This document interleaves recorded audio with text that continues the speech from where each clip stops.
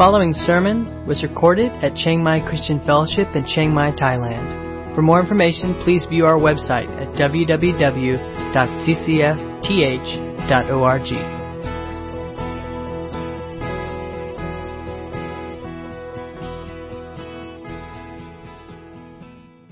So today I ask you to read with me out of 1 Peter. I'm actually going to start in verse 1 and go through verse 12 today. This letter is from Peter, an apostle of Jesus Christ. I am writing to God's chosen people who are living as foreigners in the provinces of Pontus, Galatia, Cappadocia, Asia, and Bithynia. God the Father knew you and chose you long ago, and His Spirit has made you holy. As a result, you have obeyed Him and have been cleansed by the blood of Jesus Christ.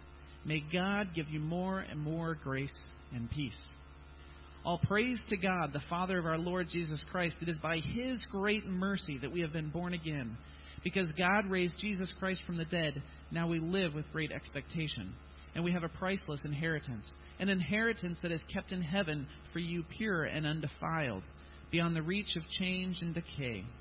And through your faith, God is protecting you by His power until you receive this salvation, which is ready to be revealed on the last day for all to see.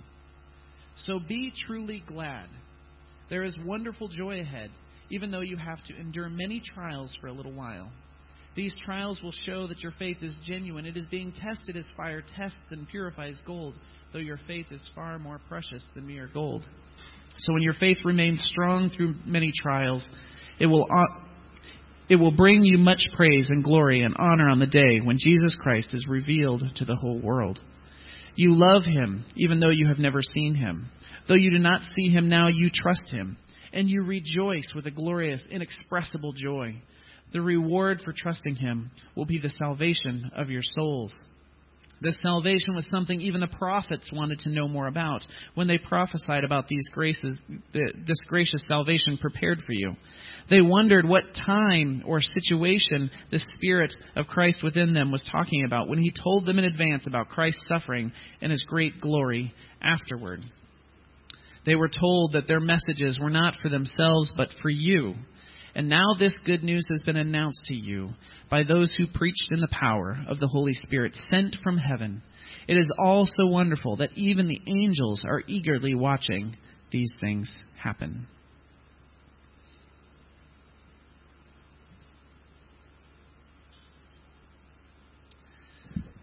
So today as we look into this scripture, I want to put it in the context of 1 Peter. So last week, as I shared earlier, we talked about our identities. That we are, by the foreknowledge of God, we are sanctified by the Spirit unto the obedience of Christ. That is our identity. That is who we as Christians are. And each one of those components is very, very important because it brings in our relationship to God the Father, God the Spirit, and God the Son. We see who we are in those three contexts, and that defines who we are. Now, this is important because we really can't go in and talk about a spiritual life. We can't go in and talk about a moral life unless we know what our identity is. So that's step one, discover our identity. Step two is to address the context we're currently in.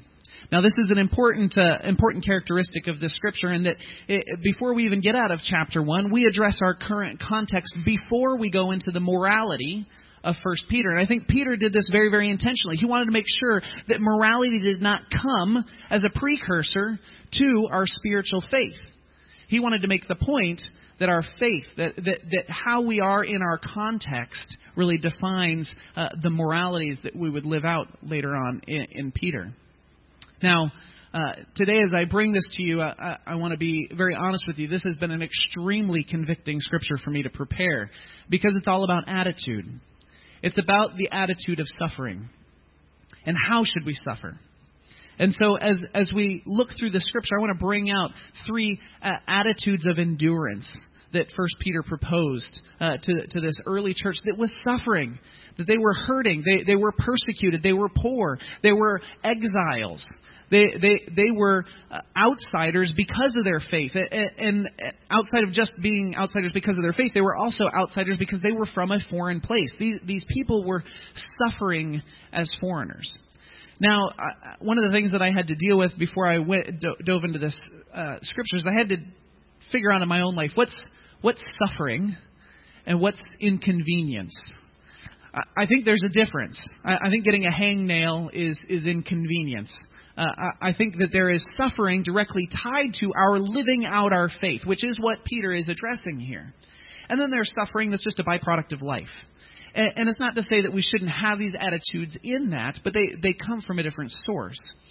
And one of the things that Peter is trying to, one of the points he's trying to make in this passage is that if your attitude and your context comes from your faith, then you can endure all those things that life might put upon you. That idea of endurance that we see a lot in Peter, this idea of a joyful moving forward in a difficult place. Now, after we talk about this current context, we'll go in future weeks and really talk about then therefore how to live well. And I don't want to ruin those future sermons or take any content away from that. So I'm going to try and let those issues be addressed in the future chapters. And I'm going to try and keep this to just this context of our current context. Now, ethics are not based on, for us as Christians, ethics are not based on the standard of this world. It's important to establish that our ethics are based on a faith given to us by a good Father that loves us and wants us to endure. And He promises that endurance must happen. He promises that we will suffer because of our faith. One of the key points from last week is if you are not suffering, there's something wrong. It's very, very clear in Scripture that those who persevere in the name of Jesus Christ will suffer. And so as we went through and we grappled with that, as I grappled with that this last week, it honestly brought up a lot of gripes. It brought up a lot of pain that I didn't necessarily want to deal with. It brought up a lot of context that I felt like maybe God wasn't quite doing His part on. And then I dove into this passage, and it was made very, very clearly that my attitude was a sinful attitude. My attitude was not one that was what God would want from me. Peter is writing to exhort me, the church, us, to live, to not just survive, but to live in Christ. And so the first attitude that I want to bring up is the attitude of humility. As this passage, verses 3 through 12, gets started, the first thing that Peter does is he gives praise to God the Father. He praises Him. He talks about who He is. He says that by His great mercy we live with great expectation, and we have a priceless inheritance. Praise be to God the Father, who is blessed because He has given us new birth. This new birth is a result of His mercy, which grows into a living hope. That hope is defined as inheritance. Peter is not taking credit for this himself. Peter is very much so saying that this attitude is not something that I am going to do. This attitude is not something that I expect you to do in and of yourself. This attitude is something that I expect that we give glory about. That this is something that comes from a gracious Heavenly Father that loves us. He gives away any pride that might be in His heart, saying that this is not my message. Praise be to God. And I think that's where we have to start. In our lives, as we're going through and we're understanding the context we're in, where I want you to start is I want you to start in a place of humility. A place of understanding that God is in control. A place of understanding that we must give honor to our Heavenly Father. Now, there's a flip side to this coin, which is quite nice. The circumstance that you're in, if you are following God, if you are passionately pursuing Him, and you are suffering, it's not your problem. It's God's problem. We should bless Him for that. Peter is looking at this saying, thank you, God, for all these suffering, persevering, exiled people. Praise God for the life that they are able to live as exiles. And so as we start into this today, that's where I want to stay. Praise God for who we can be because of His great grace. Praise God for the faith that we all enjoy as a church. Praise God for the body of Christ that we have to share this burden with. We are blessed. And we should give that praise and that glory to God. We should start in a place of humility. The next attitude of endurance that we find is joy, despite their suffering. Joy is a common theme in the New Testament, in Scripture in general, but certainly in the New Testament. As the early church was getting started, a lot of the writers wanted to make sure that joy was at the forefront. Not happiness, but joy, this deep inner sense. And it's something that we see quite frequently. Acts 5:41 says, "So they went on their way from the presence of the council, rejoicing that they had considered worthy to suffer shame for his name." Acts 9:16, "For I will show him how much he must suffer for my name's sake." Romans 8:17, "And if children, heirs also, heirs of God and fellow heirs with Christ, if indeed we suffer with him, so that we may also be glorified with him." Romans 8:36, "Just as it is written, for your sake we are being put to death all day long. We are considered as sheep to be slaughtered." 2 Corinthians 1:7, "And our hope is for you, and our hope for you is firmly grounded, knowing that as you are sharers of our sufferings, so also you are sharers of our comfort." 2 Corinthians 11:23, "Are they servants of Christ? I speak as if insane. I more so, in far more labors, in far more imprisonments, beaten times without number, often in danger of death." Peter is calling us to joy. Joy because of what God has done. Peter is somebody that has experienced the depths of faith. He's been imprisoned, he's been beaten, he's denied Christ. Is sharing that we should be joyful. How many of us have been beaten? How many of us have been put in jail? How many of us have denied Christ? And yet Peter comes to us having experienced the depths of grace, the fullness of grace, having experienced persecution in the most profound ways, comes to us and says, we should have joy. Now, that's a bit hard to swallow. Honestly, it's a bit hard to come to terms with what that truly means. So we praise God for this situation that He's put us in, and then we live in joy through the hardships. This idea of endurance, that we are joyfully continuing through the circumstance of trial that God has put us in. An attitude of joy. This is very consistent with a common theme in the New Testament of this idea that Jesus is going to regenerate His people. Matthew 19:28, it says, "Jesus replied, I assure you that when the world is made new and the Son of Man sits upon His glorious throne, you who have been my followers will also sit on 12 thrones, judging the 12 tribes of Israel.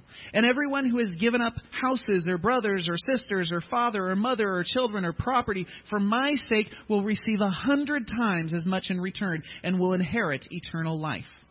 But many who are the greatest now will be least important then, and those who seem least important now will be the greatest then."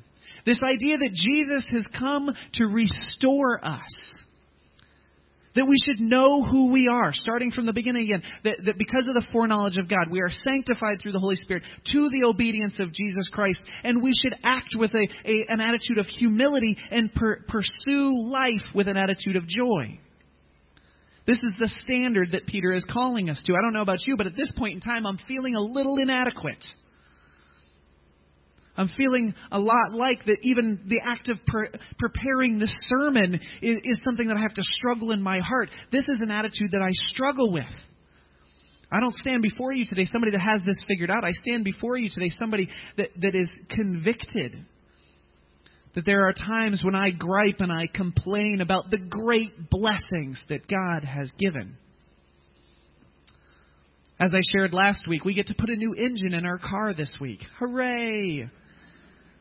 If I truly had this attitude, that's what would have come from my mouth.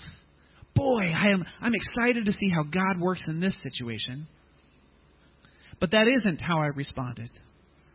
I thought, woe is me, why is this happening to me? I'd really love to find something else to do with 40,000 baht. But my attitude was not one of joy. My attitude was not one of humility. In fact, my attitude was one of pride, thinking that somehow that's my money to start with, somehow that's my car to begin with. If I truly had this attitude of humility, then I would have responded very differently. And I'm convicted by that, and I invite you as a church to be convicted with me. To search in your life where our attitudes of humility and joy are failing. I can't count how many times here some small thing has gone wrong, and I've just thought, God, when are you going to send me home? When's it going to happen? The first time I came to Thailand, I came out for a year.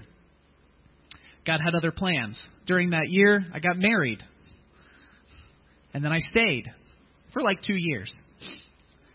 And then I came back, and we were just coming back for another year, maybe 2, tops, right? Because all we had to do was we were just going to make our mark, and then we were going to continue on, and I was going to go get a real job. And so then we're 5 years in, and then we just came back for 2 more years. And I remember coming back, and there was a really important transition that happened between that second and third time home, where I realized it's not home.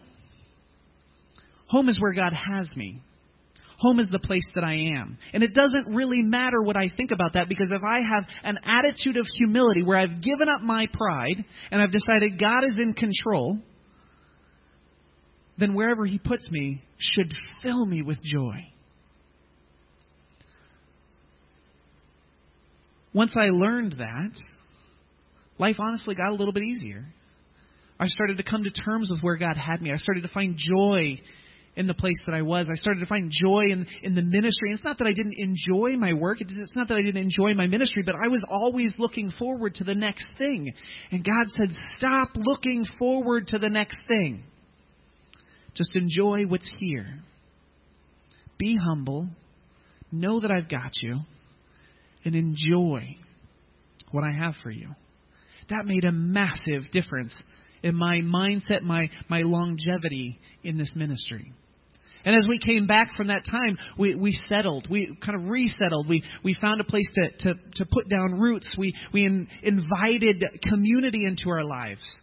We got more plugged in, which, believe it or not, okay, as being a pastor of this church for almost 9 years now, I actually found a way to get more plugged in at that point in time. So it can happen. You can go from staff to even more staff. It's possible.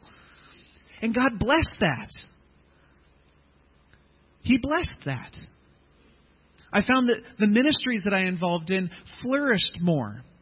That people understood me better, that my communication was clearer, that I was able to share the gospel in new and different ways, that I was able to engage people in new and different ways, because I had dealt with the humility issue in my life, and I had begun to find joy. The last section is quite powerful. And honestly, I had to read it a few times before I got it, and I still really didn't get it. So then I read a couple of commentaries, and then I listened to a sermon, and I think I finally understand what the third section is talking about. We are to live in confidence. We are to take a gospel-centered pride in where God has put us. Now, that's not a me-centered pride. That's not a sinful pride exciting about the things that I do. That's a pride in our glorious Heavenly Father. It's really the only way to have a humility and pride at the same time. Because the only way to have pride in a humble way is to have pride in somebody else, in something else.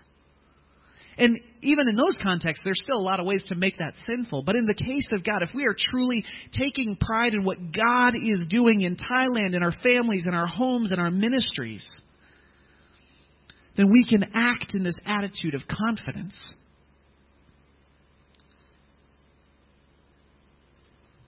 Verse 10, I just have to read this again. This salvation was something even the prophets wanted to know more about when they prophesied about His gracious salvation prepared for you. They wondered what time or situation the Spirit of Christ within them was talking about when He told them in advance about Christ's suffering and His great glory afterwards.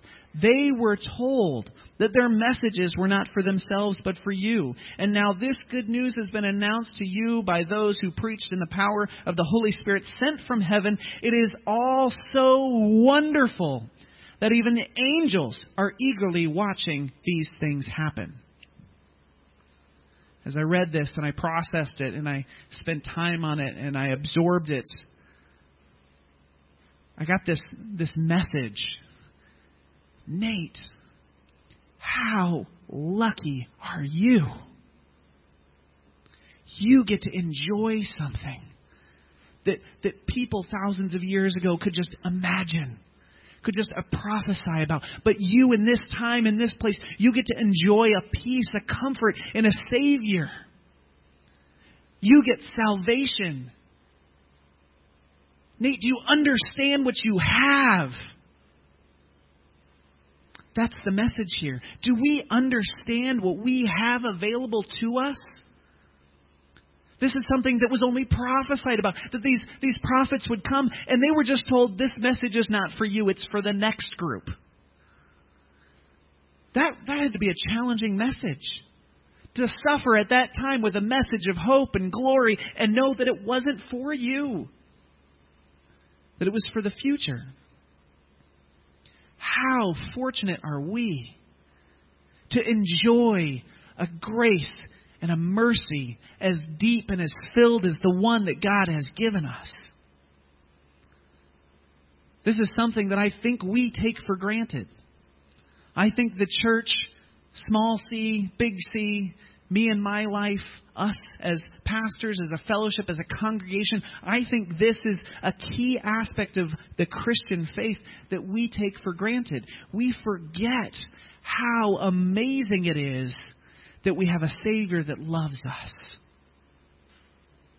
That's the point that Peter's making here. Hey, you exiled people suffering for Jesus, don't you know how good you have it? Because you have faith. Because God has given you purpose. Because He has come into your life and He has transformed you. Don't you know how good you have it? I struggle with that. I struggle oftentimes with still thinking the grass is greener on the other side. That maybe just when I get over this next hump, this next hurdle, to the other side of the wall, whatever this next thing is that I'm struggling with, that things will be better then. And Peter is saying, stop. Enjoy what you have. Don't you know how fortunate you are? Don't you know what amazing gift this is? We should have confidence in this amazing gift that we've been given. We should not take for granted the amazing blessing that our loving Father gave us. So once again, as I put this all in a string, that we, in our identity, with the foreknowledge of God the Father, He knows us. He knows who we are. He understands us. He understands everything about us with His foreknowledge. By the sanctification of the Holy Spirit, that gift that He gave, that blessing of salvation and cleanliness, we are given to the obedience of Jesus Christ. And we are to do that obedience with attitudes of humility and joy and pride in what God has done in our lives. So if the standard wasn't yet high enough, we've just notched it up again. Peter is asking for perfection. Isn't that a little disappointing? But the nice thing is that Peter also tells us how to obtain that perfection. He tells us that it is about this right attitude. It is about our identity in God. It is about our sanctification in the Holy Spirit. It is about our obedience to Jesus Christ. And this is how he sets up the book of Peter. So if you had any excuses going into this, you should have none now. All of the wait, but, what if, and I'm an exception, all those things to the coming issues that Peter is going to deal with, he's saying they don't matter. Because we've identified who you are. We've made clear what your identity is. We've made clear what my expectation of your attitude is. And then now, how should we live? Peter is a well-contended book in theological circles because it makes points. It makes statements about family, about kids, about church, about elders, about leadership, about men, about women, about relationships, about marriage. It makes points. And there's a battle going on to degrade those points because people don't come to him with the attitude that's prescripted. It's easy to read Peter and say, wow, that's what it says about men. That makes me really uncomfortable. I don't think I really like that. Let's assume it means something else. That is not the attitude of humility, the attitude of joy, and the attitude of pride in what God has done. And when we pursue books like Peter with this broken attitude, what we do is we end up wishing things into it. And we end up extracting things that we don't like. We end up deciding that culture, this is a good argument, culture has gone beyond that concept now. That doesn't really apply to who we are now. That we're a modern church. That is not a point of humility. That is not an attitude of humility. That is an attitude of pride, a pride of my understanding and the theology that I speak into Scripture versus what Scripture speaks into me. And so as we go into this book, I am convicted. And I invite you as the congregation to walk with me and the other elders and the other speakers as we go through this and we talk about what it means to live a godly life. And I pray a sense of humility over this congregation. That we would hear the words that Peter is saying. Not the words that we want to hear, but the words he's saying. So what does this ultimately mean? It's quite a high standard. Now, what do we do? That's the question, right? When we come away from this, what do we do? Well, the quick answer is you just have a better attitude. Go. Since that'd be a terrible sermon, I brought points. Because I think we can work together as the congregation, as the body of Christ, to do better. I think we can be better. If at any point in time you feel like CCF is getting in the way of you pursuing a knowing relationship with Jesus Christ, I invite you to come and talk to me about that. We do not want to be a church of programs that drive our theology. We want to be a church of vision, a church of purpose, a church of humility, a church of pride in what God has done, a church of joy.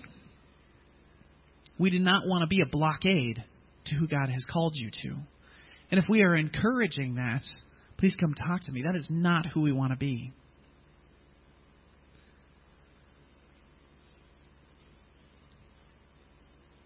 So what do we do? The first thing I think we do is we seek accountability. For me, myself, personally, I know that this is a struggle. I know that given myself, knowing myself that I will fail, that I will not be able to meet this standard because my selfishness will crowd in and it will push that standard out. And so what we need to do is we need to put ourselves in accountability in the body of Christ. Now that means a lot of different things, and certainly every one of us from a different country and denomination looks at that differently. But ultimately there is a common thread. Are you accountable? A lot of times we get wrapped up in this idea that God has called us to be autonomous, that our ministry should be autonomous. Well, there is some value in that. If that autonomy, if that is driven by a pride of me and what I think and my ideas and the way that I should do it because I'm intelligent, then there's a problem with that. I think we should be humble under the accountability of another person. So that means men's groups. It means women's groups. It means youth group. It means coming to church. It means getting out of bed on Sunday morning. Congratulations, you've all passed the first test. You got up. You came to church. You've officially put yourself under some level of accountability.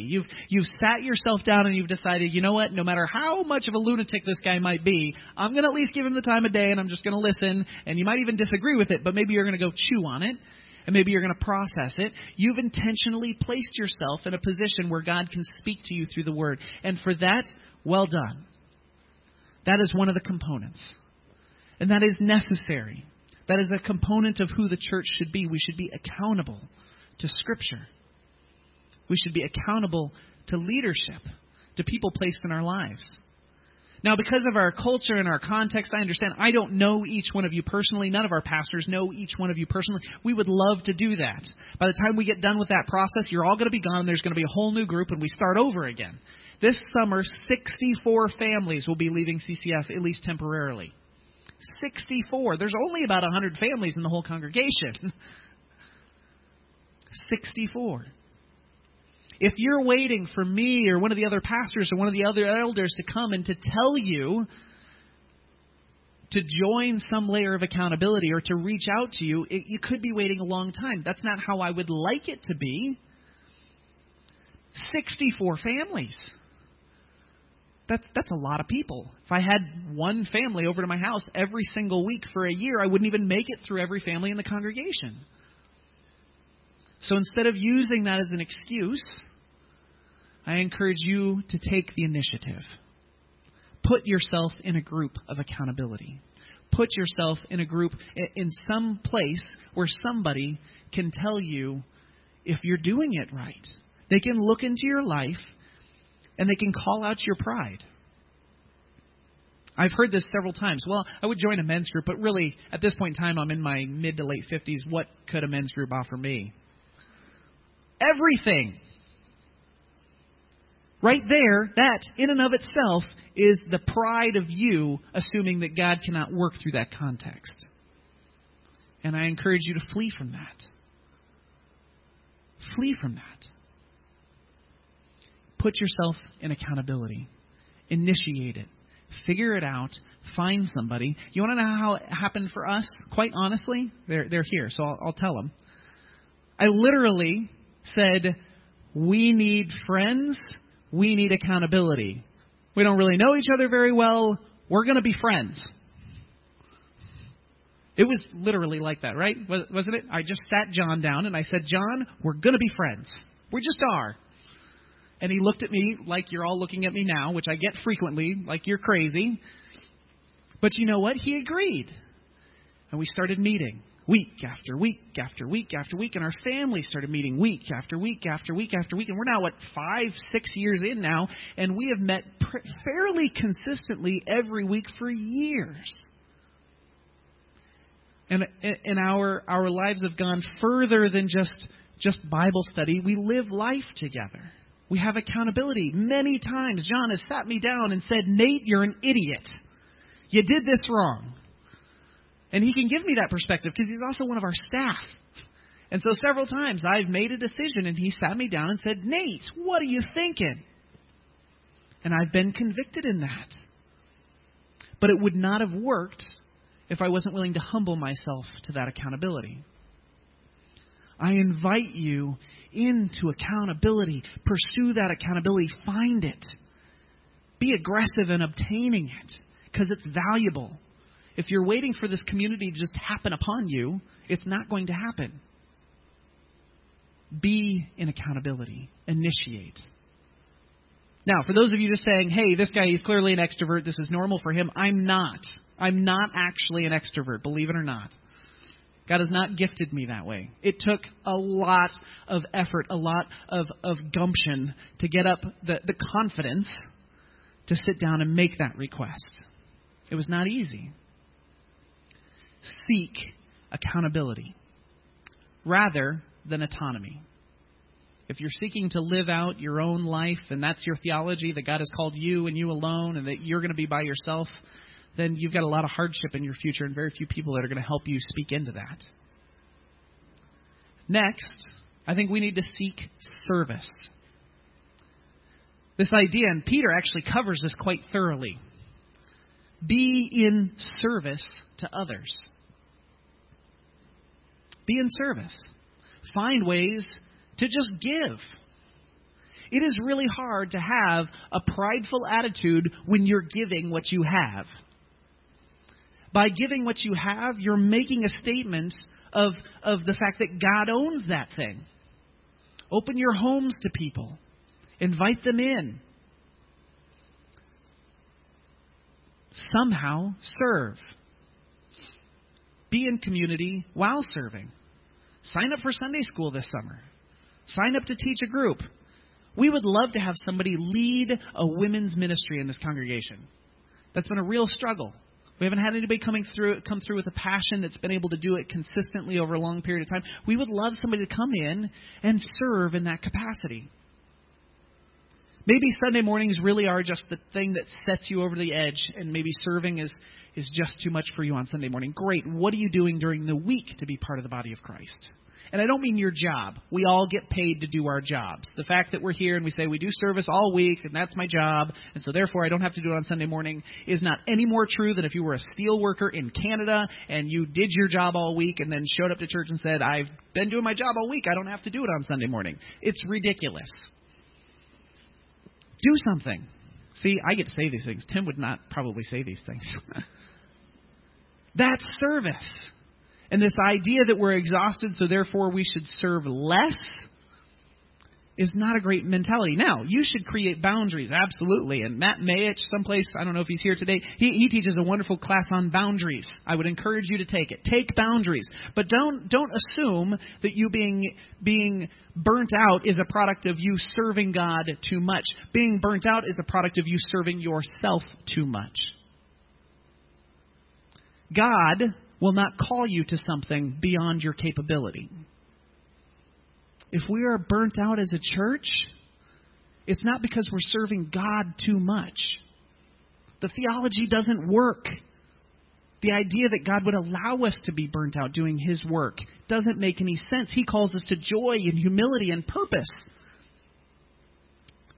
Now, we might be doing ministry, but that doesn't necessarily mean we're serving God. And I am a huge failure in this area. I have been burned out many times in my life, and it's not because I'm serving God more. It's that I'm serving my job more. I'm serving my ministry more. We need to serve. We need to create boundaries. We need to be part of the body of Christ. I have a feeling we're getting a lot of emails from this particular sermon. Please write them. I'd love to sit down and talk with you about it. Serve. Serve. But serve God. Don't serve yourself. Serve God. Another area where we commonly make this mistake is we serve our families, and we burn out. Serve God. We serve our ministries, and we burn out. Serve God. That is the solution. It's an impossible solution, but it is the solution. And part of the ways we do that is we put ourselves in accountability. Somebody that can say, Nate, are you beyond your own control? Are you beyond the boundaries that you've placed? Are you serving yourself or are you serving God? Some of us have spouses that do that for us. Are you humble enough to sit under the accountability of your spouse? Later on in Peter, we get to talk about the exciting roles. Fortunately, I don't have to preach either of those sermons, but the role of women in marriage and the role of men in marriage. I somehow got out of both of those. Thank goodness. But those people are currently studying and pursuing those passages and figuring out what God has in those passages.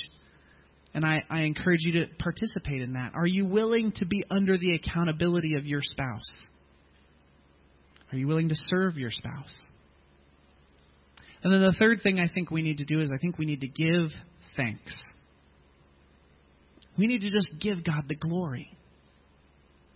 I honestly believe in my soul that if I were under healthy accountability, serving God with every day of my life, whether that meant my family or my ministry or up here on Sunday morning or whatever that means, if I was serving and I was under the accountability and all I could do was just bubble up inside and give God praise for what He's doing, I think that my ministry would be healthier. I think that my life would be healthier. I think I would be able to endure better.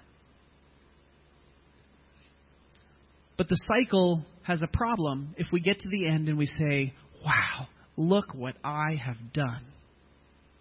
Say we do master that wonderful sense of accountability, and we do go and serve and serve and serve and serve, and then we get to the end of the week and we think, yeah, I did it.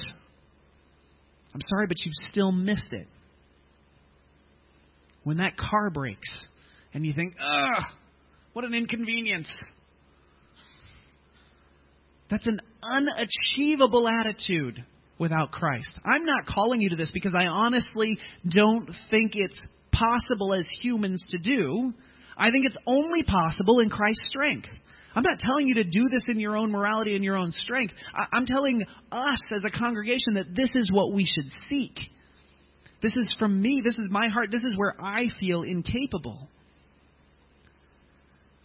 It's an impossible standard without first understanding our identity. Do you see the pattern here that Peter is setting up?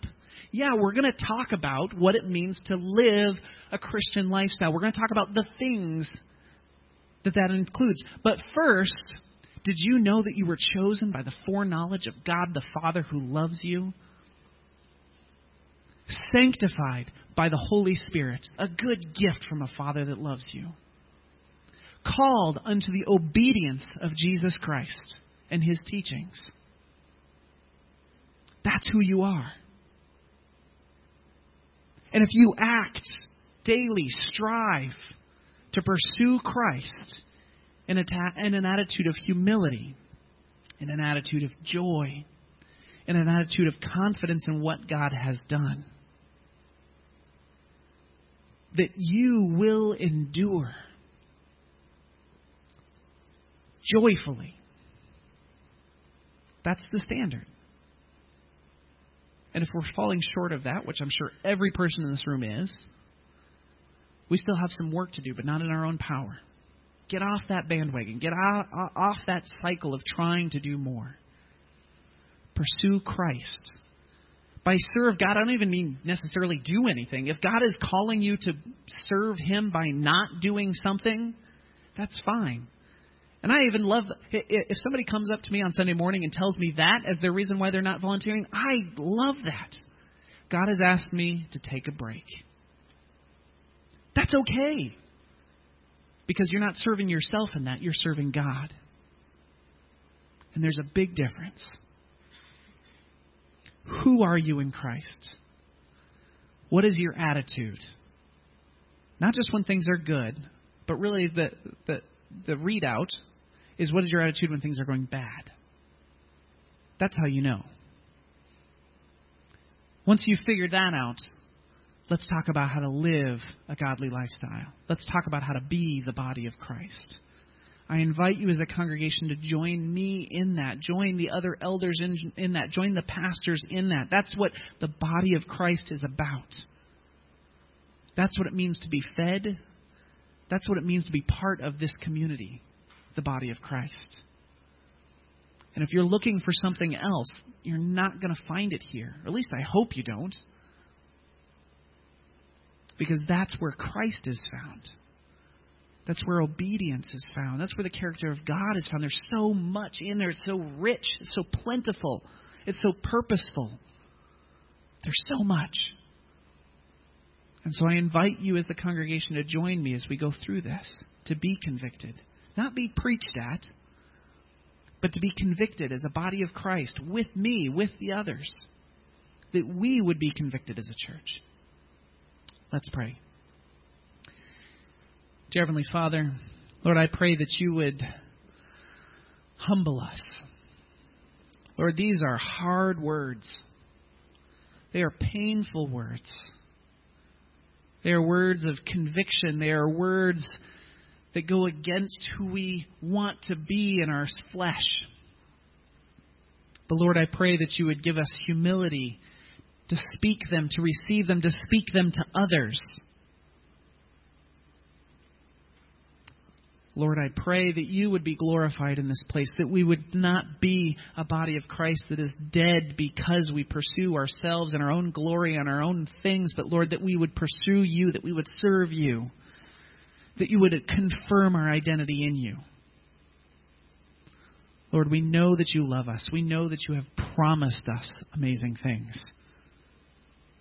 And so, Lord, I pray that that would be our focus. That you would be our focus. That your gospel, your salvation would drive us. Lord, I commit this congregation for you. I feel deeply in my heart, Lord, I desire for us to be that body of Christ in a practical sense, in a spiritual sense. Lord, that we would love you and love you well. So, Lord, as we worship today, I pray that we would do it with attitudes of humility, with attitudes of joy, with attitudes of confidence in what you have already accomplished.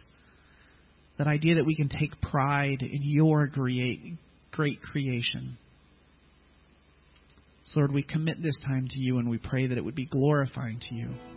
In Jesus' name we pray. Amen. You've been listening to a sermon recorded at Chiang Mai Christian Fellowship in Chiang Mai, Thailand. For more information, please view our website at www.ccfth.org.